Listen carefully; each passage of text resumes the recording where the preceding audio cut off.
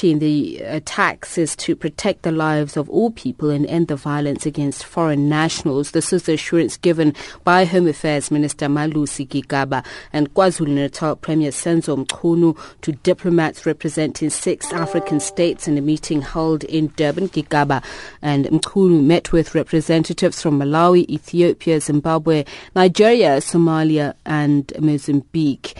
The eThekwini municipality, including the city of Durban, threatening more lives, and says this is threatening more lives and stability in the province. And we'll tell you a little bit more about what efforts are being undertaken. But to talk to us about the United Nations High Commissioner for Refugees in South Africa and their thoughts, spokesperson Tina Gelly joins us now on the line. A very good afternoon to you, and thank you very much for speaking to us, Ms. Gelly. I'm looking at your press release, which says that you're deeply concerned by the continued outbreaks of xenophobia that have been occurring throughout the country. Is this how you see it? Yes, I mean, we're definitely concerned about the xenophobic outbreaks. Many of the refugees and asylum seekers have been affected. Many of them have been displaced, and so it's very worrying to us. So you define it very clearly and definitively as xenophobic attacks. And I do ask this based on the fact that there have been various aspects of it that have been pointed out, that it's very dangerous to just clearly label it xenophobic attacks, that there may be elements of thereof, but it's not necessarily xenophobic attacks. Yeah, I mean, I think even since the attacks that happened in Soweto, there's been a question raised as to whether it's xenophobia or whether it's criminality. And maybe there's elements of both, but what was very worrying is that most of the people being targeted are foreign nationals, and so that's a concern. And what, obviously you're in touch with a lot of asylum seekers, refugees in this country. What is the feedback that you're getting, because other people are raising concerns that it may spread to other parts of the country? Is this what they are telling you as well? Yeah, I mean, we have many refugees contacting us and telling us that they are basically living in fear.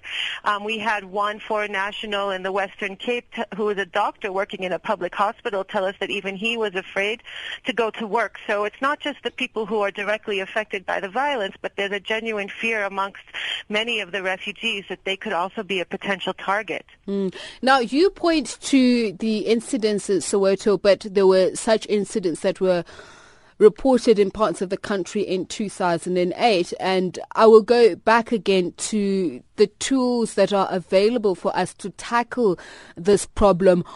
What were the talks that you had then, and what solutions did you proffer? Yeah, I mean, I think the situation is very complex, and that's why I think it's very difficult for it to be addressed. It's not just a simple issue. So that's why I think even though the main ones like you mentioned, were in 2008, there have been continuous attacks even since then. Like we know in 2011, for example, there were over 100 Somalis who were killed in their shops. So I think some of the things that we've been calling for and also trying to do and support with the real resources that we have is to do more on public education and outreach, to try to have community dialogues where some of the issues and concerns can be raised. But it will take a concerted effort not only by UN agencies but also by civil society together with government to really try and tackle the issue head on. So for you to be able to do that, you need to accurately diagnose the problem. Am I correct? Yeah, I mean, there's many root causes, and there's been a lot of research that's been done on this since 2008 and even before on some of the challenges that are faced. But it's like we mentioned before, it's socioeconomic, it's issues with poverty, it's issues with access to employment, and it's very complex. Now, what I've been told, and from what I've seen, there have been such incidents that have been reported around the world, countries that are in the development phase, in transition, that foreigners tend to be easier targets because of the battle for socio-economic resources. So is this a problem that you would say is peculiar to South Africa, or you've seen this in other countries around the world as well?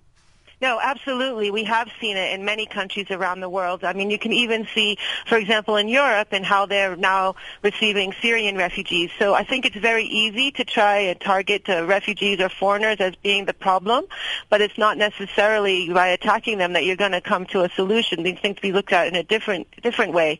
So it's absolutely not unique to South Africa. It happens all around the world, and it's a challenge that we face in many countries as well. So what support do you give them? And you mentioned that you've received complaints or concerns from people who say they don't feel very safe in the communities that they're living in. And we understand, according to the meeting with government and diplomats, that some are saying they want to be repatriated back to their respective countries. Are you going to lend a hand there as well? Well, first of all, we need to look at exactly how solutions for refugees are. UNHCR, we work with refugees and asylum seekers, and we also try to find solutions. And there are three main solutions, and one of them being voluntary repatriation, which there are, according to the 1951 Convention and all kinds of guidelines that govern that. So for us right now, we are not planning to assist anybody to return home, especially the Somalis, because right now the situation in Somalia is not conducive to return. But that said, if any individual person wants to return home, then of course they're free to do so.